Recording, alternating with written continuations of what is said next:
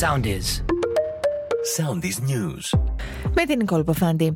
Στην Αλβανία μεταβαίνει ο Γενικός Γραμματέας του Υπουργείου Εξωτερικών Πρέσβης κατόπιν οδηγιών του Υπουργού Εξωτερικών Νίκου Δένδια, προκειμένου να συναντηθεί με τον Δήμαρχο Χιμάρας, Διονύση Φρέντι Μπελέρη και τον συνεργάτη του. Ο πρώην πρόεδρος της Γαλλίας, Νικολά Σαρκοζή, καταδικάστηκε στο Παρίσι σε δεύτερο βαθμό σε φυλάκιση 3 ετών, το ένα από τα οποία χωρίς αναστολή για διαφθορά και αθέμητη άσκηση επιρροής, μια κύρωση που είναι πρωτοφανής για έναν πρώην πρόεδρο της χώρας.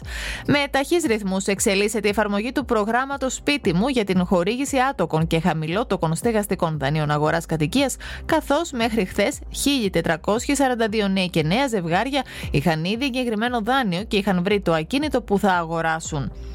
Μήνυμα προς τους νέους έστειλε το πρωί ο πρόεδρος της Τουρκίας, Ρετζέπ Ταγιπ Ερντογάν, καθώς αρκετοί αναλυτές λένε ότι η ψήφος της συγκεκριμένης ηλικιακής ομάδας ήταν ένα από τα κλειδιά της επικράτησής του στον πρώτο γύρο.